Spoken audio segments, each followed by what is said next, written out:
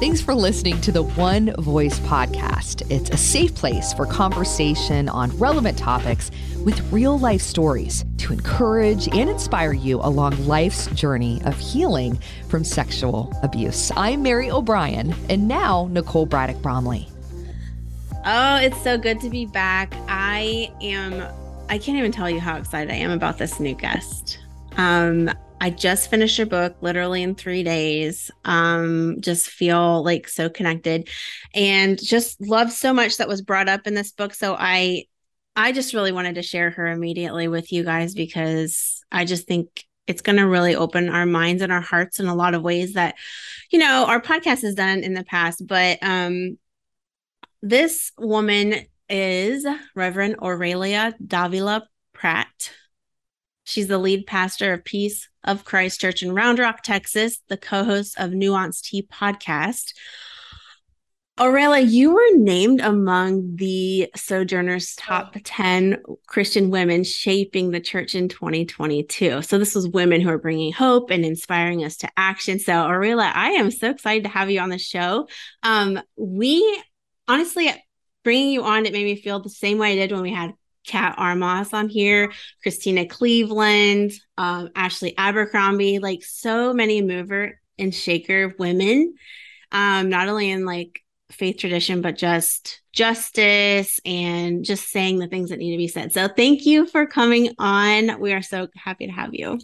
Thank you for having me. What a generous introduction. Absolutely. Kat's book and Christina's book this last year. So even to be included in the same breath of them is well, you've earned it. You have done your work and now you're sharing your work with others. So really excited just to get some of your wisdom today. You just wrote a book called A Brown Girl's Epiphany, Reclaim Your Intuition and Step into Your Power. And a lot of what you talk about is just how you yourself have journeyed. I mean, you've journeyed from being exactly what you said, a brown girl. And now stepping into as a clergy woman, I think it's so amazing. But not only that, to step into the fullness of your power. And I think, our listenership is mostly made up of survivors of trauma, specifically sexual abuse and exploitation.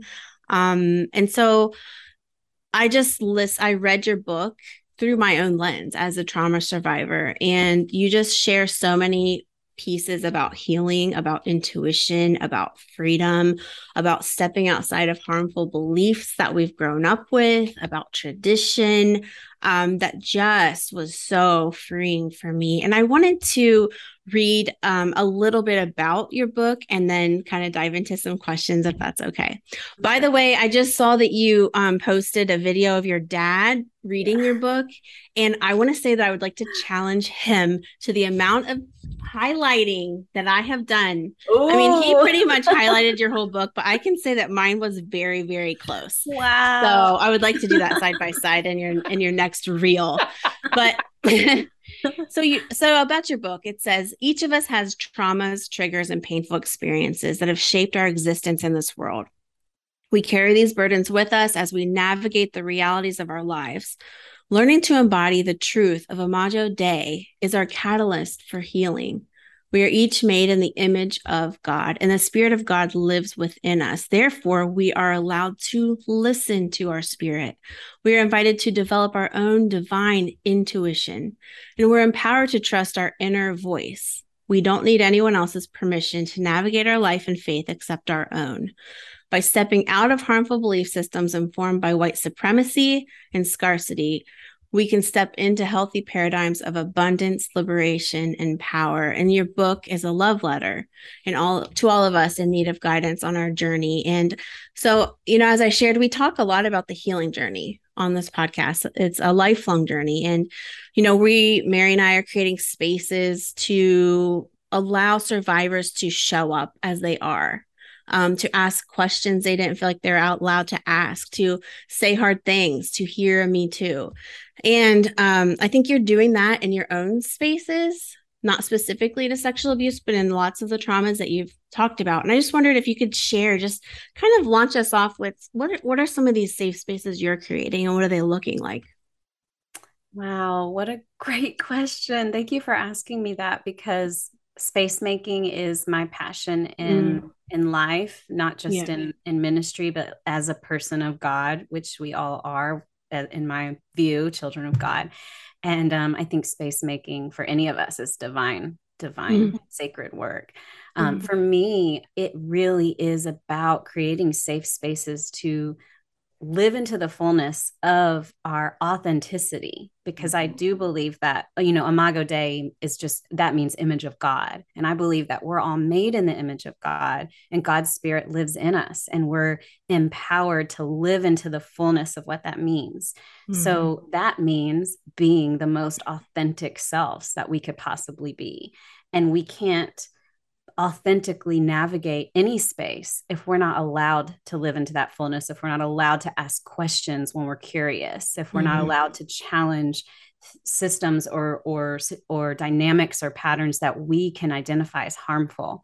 Yeah. So whether it's for my podcast, which we're kind of on a hiatus right now because we're laying some groundwork, getting our LLC. But that space is me and another clergywoman where we're talking about taboo topics that in the church maybe aren't necessarily acceptable to talk about. Uh-huh. But in my church, it's all about creating space for navigating faith in ways we previously haven't been allowed to, Mm-hmm. especially when it comes to asking questions and um, Mm-hmm. valuing irreverence. And because Mm-hmm. sometimes we find our authenticity away from the piety that's been Right. assigned to us. Mm-hmm. Piety is only good if it's leading us to authenticity. Mm-hmm. If it's if it's not doing that, then it's not serving us. Mm-hmm. So yeah, just really being real and creating spaces where people are allowed to not have to leave parts of themselves at the door. Mm. Yeah. I feel like something that I've been struggling with a lot in the last few months, you actually touched on in the book. And it's about that authenticity and like trusting ourselves and how the church has kind of mm, got it wrong. Whereas we've been taught that we can't trust ourselves. Um, that our hearts are deceitful above all else, that we can't trust our bodies. And so a lot of healing for me has come through learning to trust my body when it's speaking. I mean, even in the last year of just being able to like be quiet and hear and notice the feelings, notice what it's saying. Cause I mean, my whole life as a trauma survivor has been disconnected from my body, dissociated because of trauma. And then I had what has always been a big part of my healing is my faith in God and walking with Jesus along my healing journey. But then I've had verses, spat at me about that I am a bad person. I am sinful. I am, yeah, I'm not to be trusting of my own heart. And so it has caused such a rift in my healing. But you really dove into this topic in a way that felt so clear and comforting. And I wondered if you'd be willing to share a little bit of that specifically for survivors who've also kind of felt that same way. Yeah. And let me just say, I try to be as mindful as I can about my scope of knowledge in terms of being trauma informed, but it is absolutely like the highest thing I aspire to as a Mm, pastor and as a human, to be yeah, trauma informed and be thank you. mindful of other people's trauma. Mm, And so I, talk about the body because I and many of us have recognized that body and spirit have been split in the theologies that we've inherited, and body means bad and spirit means good. But the problem with that is that spirit then means like in interpretation of usually someone else's theology. Because our hearts are deceitful. So we need to listen to God. But who gets to decide what God's saying and what the things of God mean? Well, it's usually somebody who benefits from us being disconnected from our intuition. And what I'm saying is that we can't reclaim our intuition if we are disconnected from our body, because like knowing our body's messages and being tuned into what our body is trying to communicate to us, and acknowledging that our body carries trauma, ignoring all of those things will keep us separated from our intuition, but paying attention to them is an entry point into our intuition. And our intuition, in my opinion, is a part of the spirit of God that dwells within us. And so we can trust ourselves and we can listen to that spirit. And that's really the message of this book. So I do think, while I don't share all the same experiences of trauma and we all have our different journeys, I do think this book speaks to that. And I'm very much like not trying to offer prescriptions. So it's more just like sharing my story and hoping something resonates. Yeah. And I did appreciate that, because I kept waiting for like, well, can she tell me exactly how to do that? But at the same time, it wasn't that way, but it's even just as comforting, because it helps me to have confidence in how I am exploring my journey and how I am paying attention. And everybody's going to have it different. Yeah. But it is a process. It is a journey. It is a coming back to ourselves. That I really appreciated. And you even mentioned a specific situation that you had when you were remembering your grandmother and the sunflowers, and how it was like on an anniversary date. And I had a similar experience just this summer on my anniversary date, of the day that I told about my abuse. And I went for a hike, and after the hike, and I had grieved and I had cried and I had paid attention the entire time. And then when I was finished, I went out to the parking lot and I saw a John Deere tractor. That was all that was out and with my car. And it was just a memory of my grandfather, who had passed just a few years ago, who meant so much to me in my life. And it's like, I don't know, like, many people could say that means nothing and it was just happenstance. But for me, it meant something. And for you, those sunflowers in the field meant something.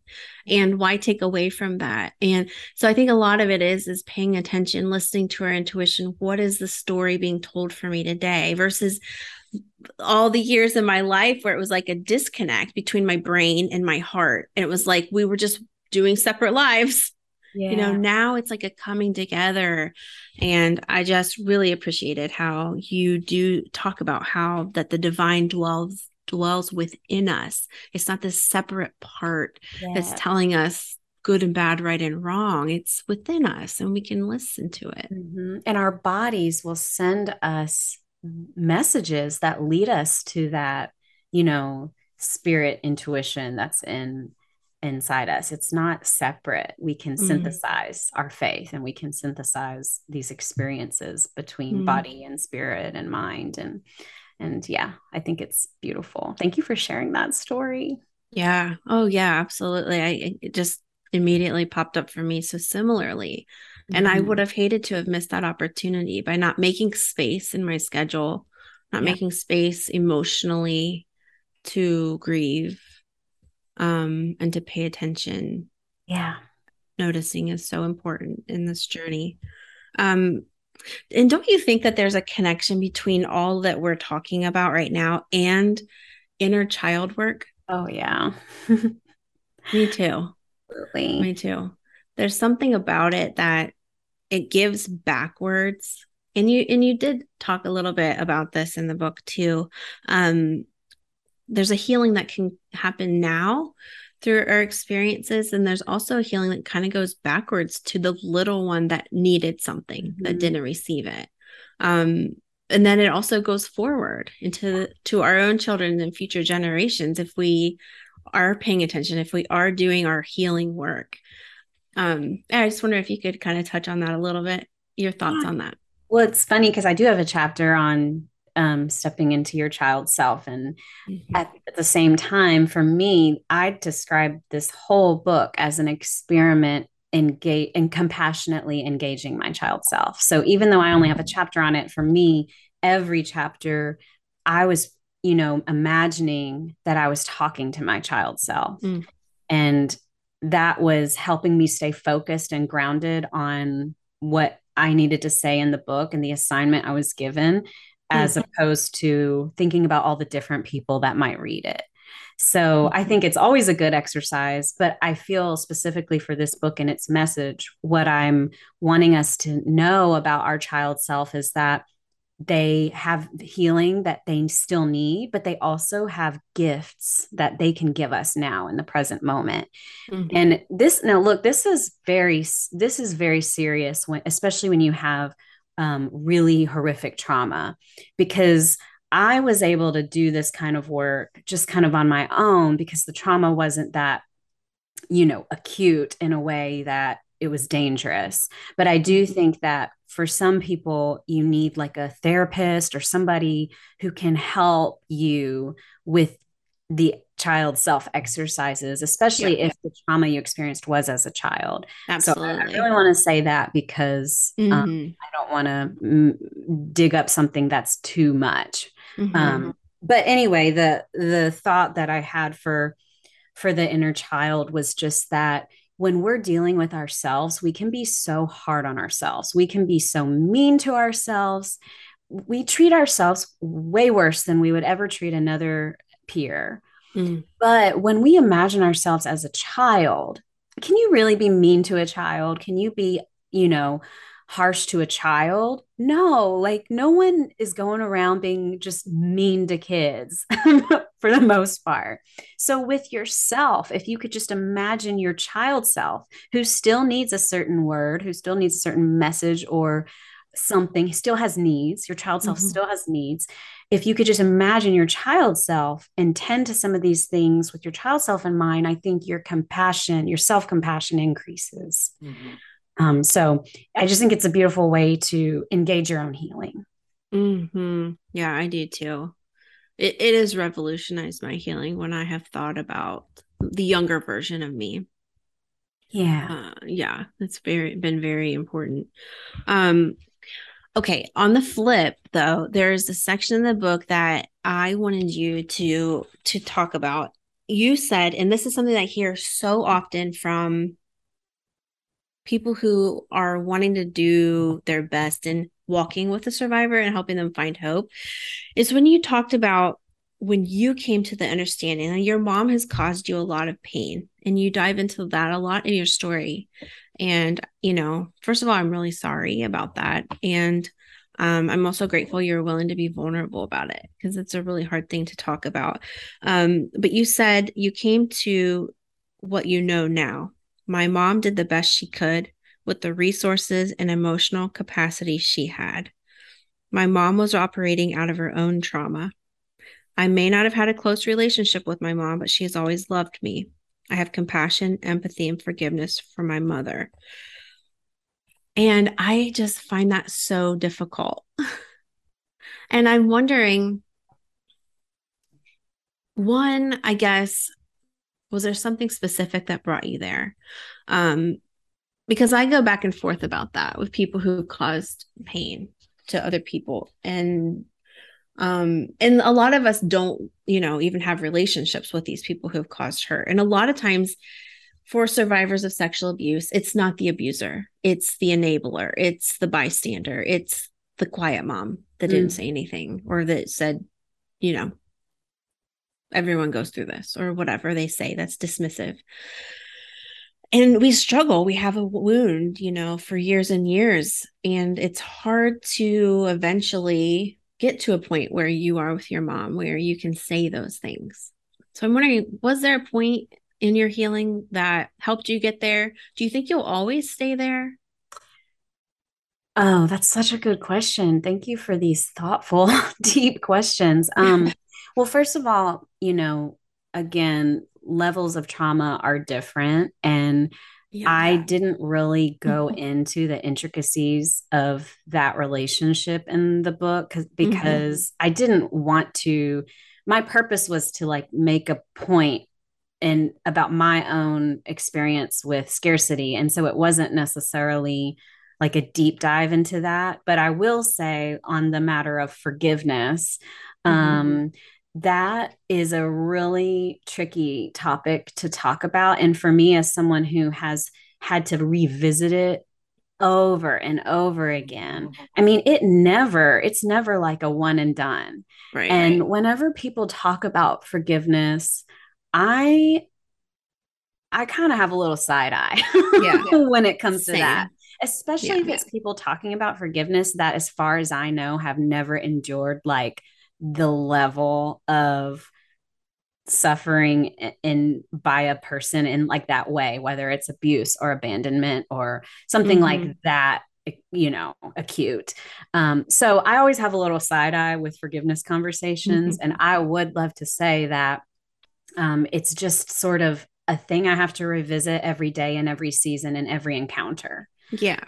So I can say those things in the sense of, I know that I can be free from this suffering and that I can recognize these things in a broad way, but that doesn't mean that it's still not painful for me to think about, you know, that complicated quote unquote relationship, which I say very. Yeah. Would you say it's a both and kind of thing? Yeah. Like, I can see why she operated this way. Yes. But also there's going to be lifelong. Yes. Shrapnel.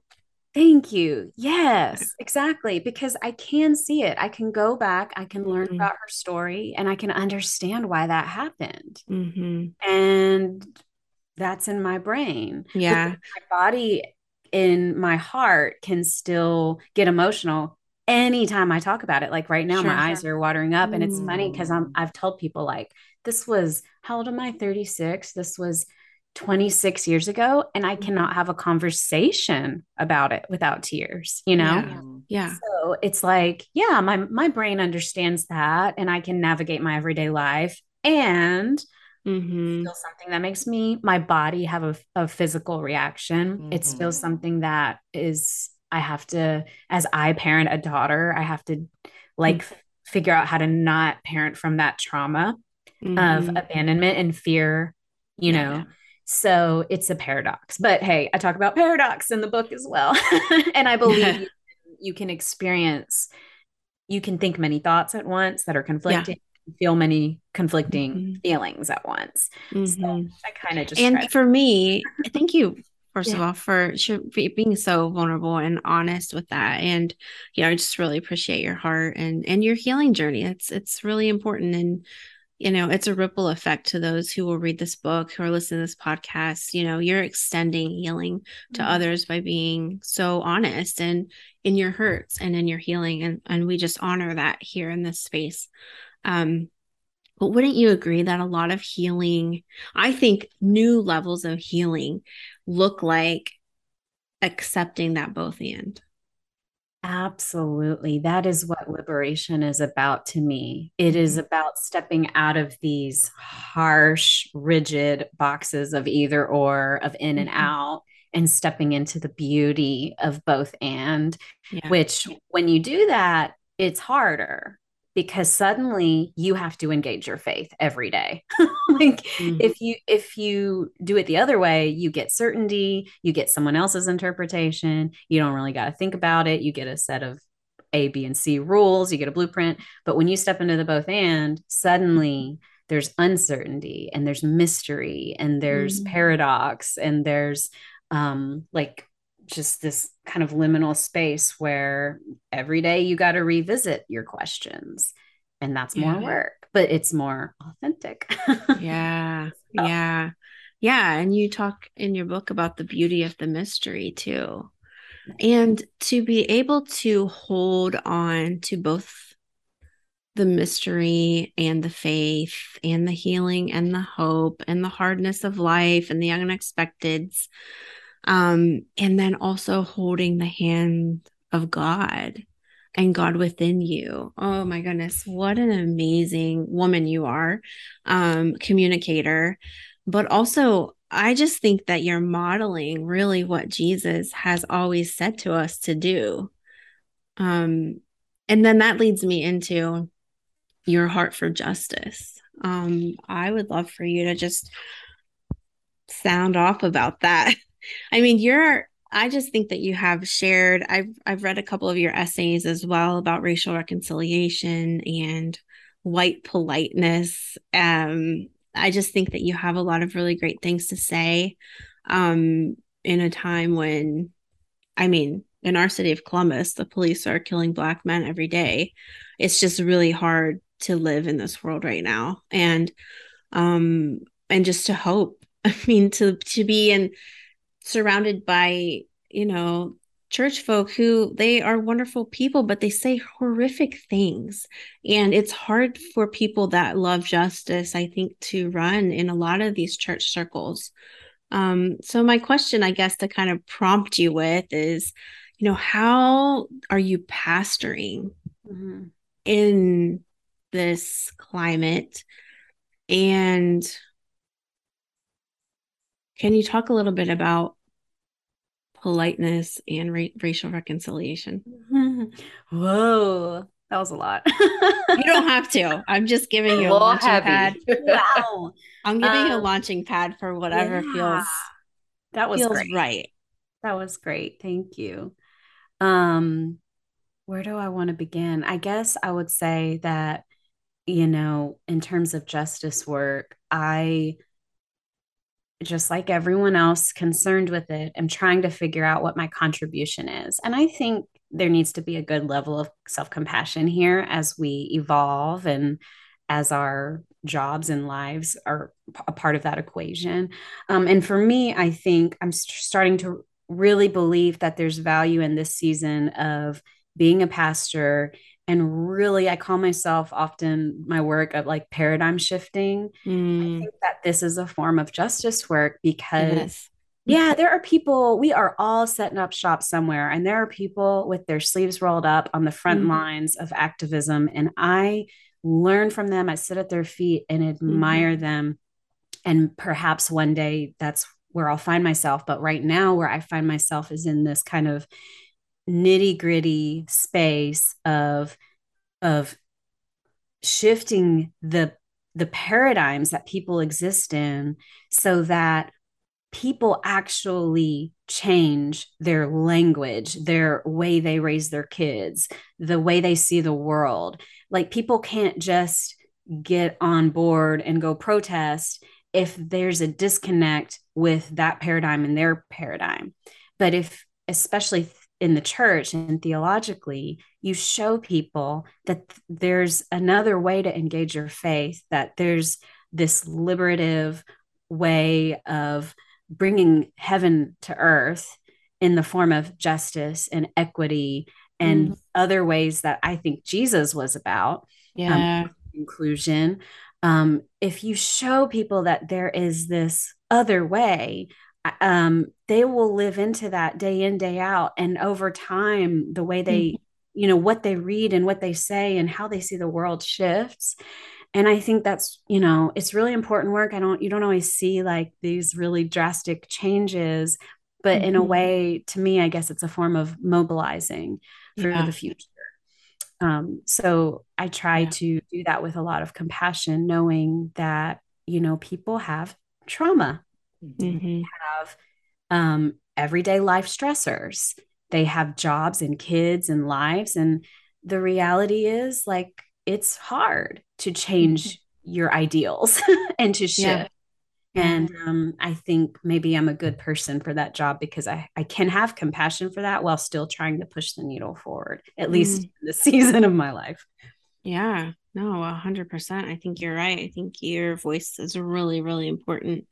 And your platform. I mean, being a pastor, a woman of color, and you said the majority of your congregants are white. I mean, that's I mean, I just think that you're a voice that we need to hear. I'm really glad that your voice is being heard and shared. And I do think like there's I think the time is now for rebirth, I think, for the church. And it's difficult to just see the divisiveness, but at the same time, like if we can be catalysts for change and just loving people and serving, meeting needs, listening to the marginalized.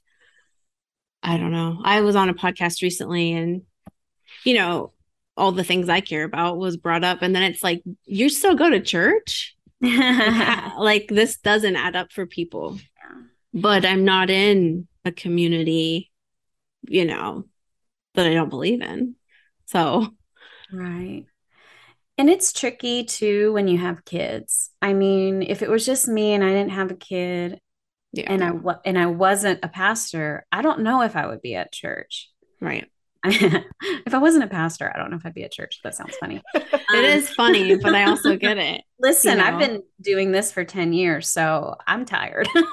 But like also, you know, I look at this reimagined faith in which there is no blueprint for, and I think, well, what about our kids? Because I do want my kid to have an awareness of the divine within her. I want her to have faith formation and faith community. So it's like, yeah, if I didn't have a kid, maybe I could just like do my own thing and connect with people on Instagram and like, you know, here and there. But it's like, I really want for her what I experienced when I go back and think about the ways I experienced God before all the indoctrination. But I don't think I would have had those experiences without the structure of a faith community to help, you know, inspire me or whatever.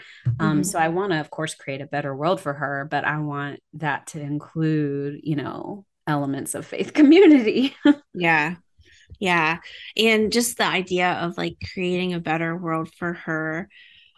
You know, as I've thought about that too, as a mom, just wanting so badly to create a better world for my kids and for their kids and their kids, you know, it's just like I do a lot of times feel like the time is now. Like there seems like a lot of pressure to really fill them with truth and just different eyesight than I had growing up. You know, growing up in rural Ohio and the things that I was taught in my school was absolutely ridiculous. And then it wasn't like I had any teaching at home that was any different. And so it just feels like sometimes a lot of pressure to be able to really show them the way and how to love people, how to see people, how to see the world, how to care for the world, how to be grounded in the world, and also have their heads in the clouds where they're holding on to hope and all of that. But in the midst of all of that, all the pressures of doing that, I also feel this just sweet care and nurture for the child that's inside of me. It's like, at the same time, I didn't receive any of these things that I'm giving my children and trying to educate them with. And I'm doing okay. You know what I mean? Like, I'm doing okay. And the little one within me is just like, good job. But also, like, I went through so much and like you're caring for me too. It's just such a interesting dynamic to be sort of the present one, the one in between is what I'm saying. Do you ever feel like that? Yeah. Yeah. And I think like there's no guarantees. Like I know for a fact I'm going to mess something up. I know for a fact my kid's going to experience trauma. And I know for a fact that she's going to be disappointed in me and want to do things differently in certain ways. I know all those things for sure. And I can't say which method or mode of parenting is going to, in terms of faith formation, is going to be the right one. So I feel like I go back to Imago Dei and that message of believing and embodying the image of God within us. And what I tell myself as a parent is like, the best thing I can do is trust in her Imago Dei. Like, I can tell her what I want her to believe. I can even try to like embody what I want for her to believe, but I can't control how what she does. The only thing I can do is trust that God is at work in her, that she's made in the image of God. And I think thinking about my little child self, I think that's what I would have wanted from someone, was just Yeah. for them to trust in my goodness and to trust in God's image in me, instead of like trying to micromanage how that played out. So that's what my strategy, but we'll so see how it good. works out. Yeah. Yeah.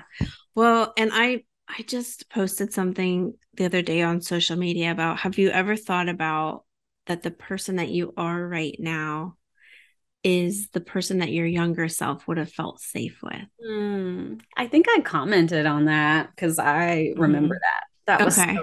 Oh, That was yeah, I think you did. yeah. Yeah. And it just reminds me of that. That's the importance of like looking at yourself right now, and like with all the pressure to do the right thing for your children, or for the children that are in your life, to say the right thing, or then to do your healing work. And there's so much pressure. Like, I got to get to this certain place on my healing journey. But like, if I can just stop right now and just look at how much healing I have received, how I have on my own become a survivor of all these different things, and I would have felt safe with me, because that's what trauma healing does. You learn to survive, you cope in whatever way you have to get to where you are today.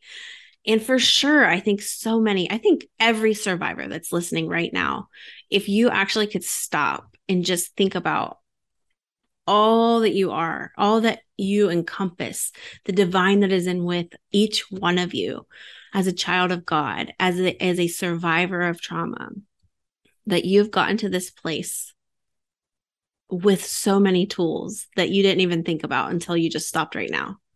And those tools are things that have made you a safe person to the little person inside of you. Otherwise, you wouldn't be here. Yeah. I just think that's so powerful and so healing. And that is your intuition. That is what I'm saying, is like your intuition is already there. It's been guiding you, but imagine like what your power could be if you were aware of it, because so often it's just like, wow, I was protected or in this way, or wow, I was resilient in that way. But like, what if we had the awareness and we were like in sync with our intuition? And that's the subtitle of this book is it's like, wow, that's a big task. Like, really reclaim your intuition, step into your power. And then I offer no prescription for it. Like, what the? But it's Right. like, that's what I mean, is like your intuition is doing that. Look back, look at your child self and pay attention to your body, and like, then see what happens. You become like a powerful person because you are in sync. You're in divine alignment with the spirit that is already there, sending you messages every day. Yeah. I mean, I want to hear you keep talking about that, but I wanted to bring up, so we've started these online support groups for survivors, and they are such a beautiful 8-week journey for so many. And just a couple of days ago, one of the survivors who's taken the course like 4 or 5 times, she said, I'm thinking about signing up again because I really love who I'm becoming. And that just like, there's nothing better than hearing that. Right. Yes. And I think it's a lot of what you're saying. It's like going from this one place where you felt so disconnected, you didn't even trust yourself. To beginning to trust, to find that intuition. And now she's seeing that she's powerful. She likes it. She likes who she is. Isn't that so cool? When you talk about power, what does that look like for you? Well, to step into your power. Is it just knowing who you are? Well, I think it is embodying the truth of Imago Dei. We can believe we are made in the image of God in our heads.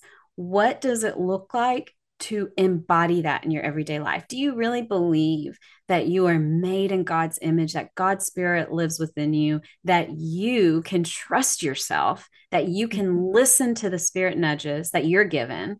What does that look like to do that every day? That to me is living in your power. Yeah. Imagine if you actually did that. Like, I don't do that. I'm writing a presentation on imposter syndrome and I'm procrastinating for an hour every day before I can even get started. And then I don't have any time left because I'm still struggling because it's the work of my life to trust myself. And for some people, maybe that's not their work and it's something else. But that's my work. Yeah. Yeah. I like that though. It's like you're finally in alignment when you wake up in the morning and yeah, you're feeling like I can ride the winds of this day. Yeah. Because I know who I am. I know my community. I'm safe in my community. I have healthy boundaries. Yeah. And yeah, I can't be shaken, I think is how I feel when I think about that. And your power is not attached to your achievements. It's not attached to completing your to-do list. It's not attached to external validation or permission. It is just this inner knowing that you invite into your consciousness, to your daily consciousness.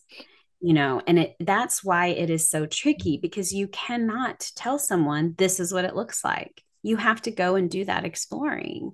And I really try to be, that's why the space making is so important, because we can't offer the answers, but we can offer the space to do this hard work in community, and I think is very Christ-like, because I think Jesus, if you go and actually read the Gospels, he very rarely gives hard and fast answers to anything. Oh, he almost always answers questions with more questions.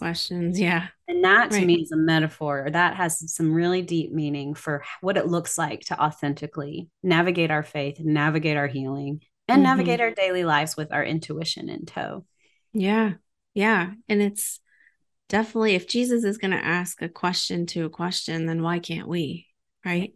Why can't we continue to explore and be creative with our lives? That's why I am suspicious of any faith leader that that makes you think that questioning or doubting or wrestling is the wrong way. To me, you're closer to doing your most authentic faith work if you're doing that.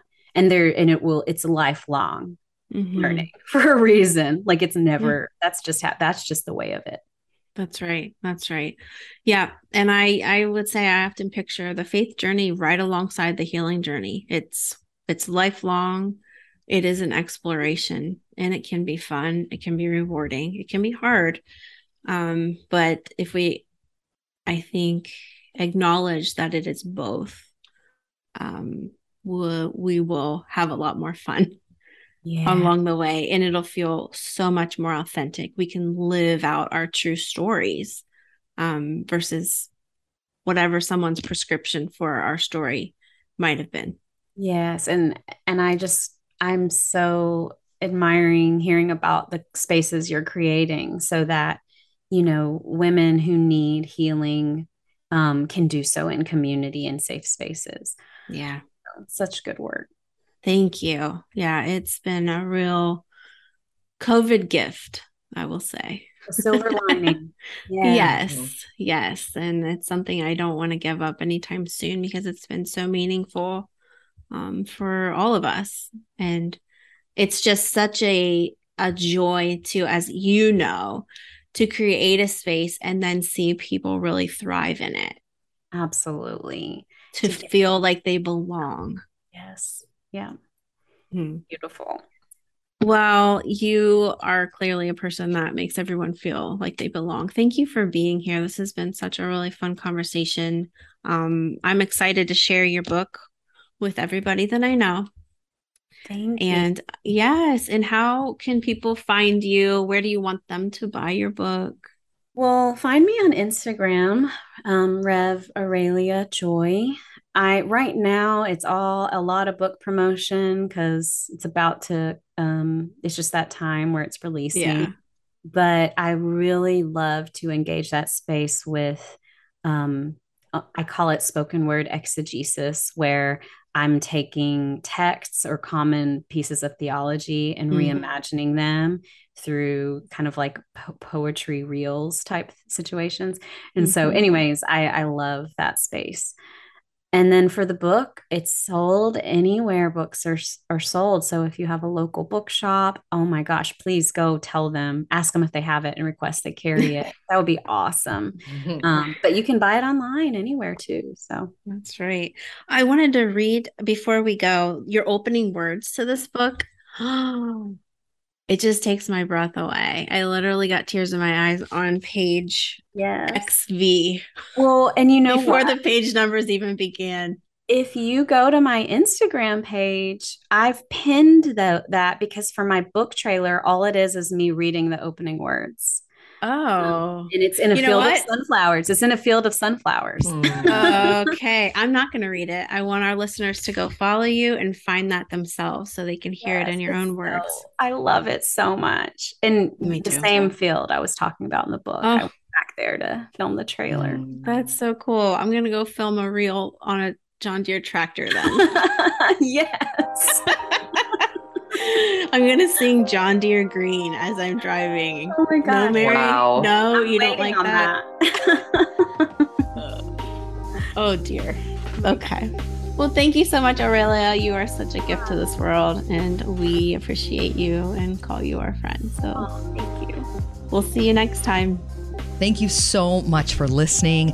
Be sure to subscribe, write a review if you heard something you liked, even invite others to listen so we can be on this healing journey together. You can check us out on Facebook or go to iamonevoice.org.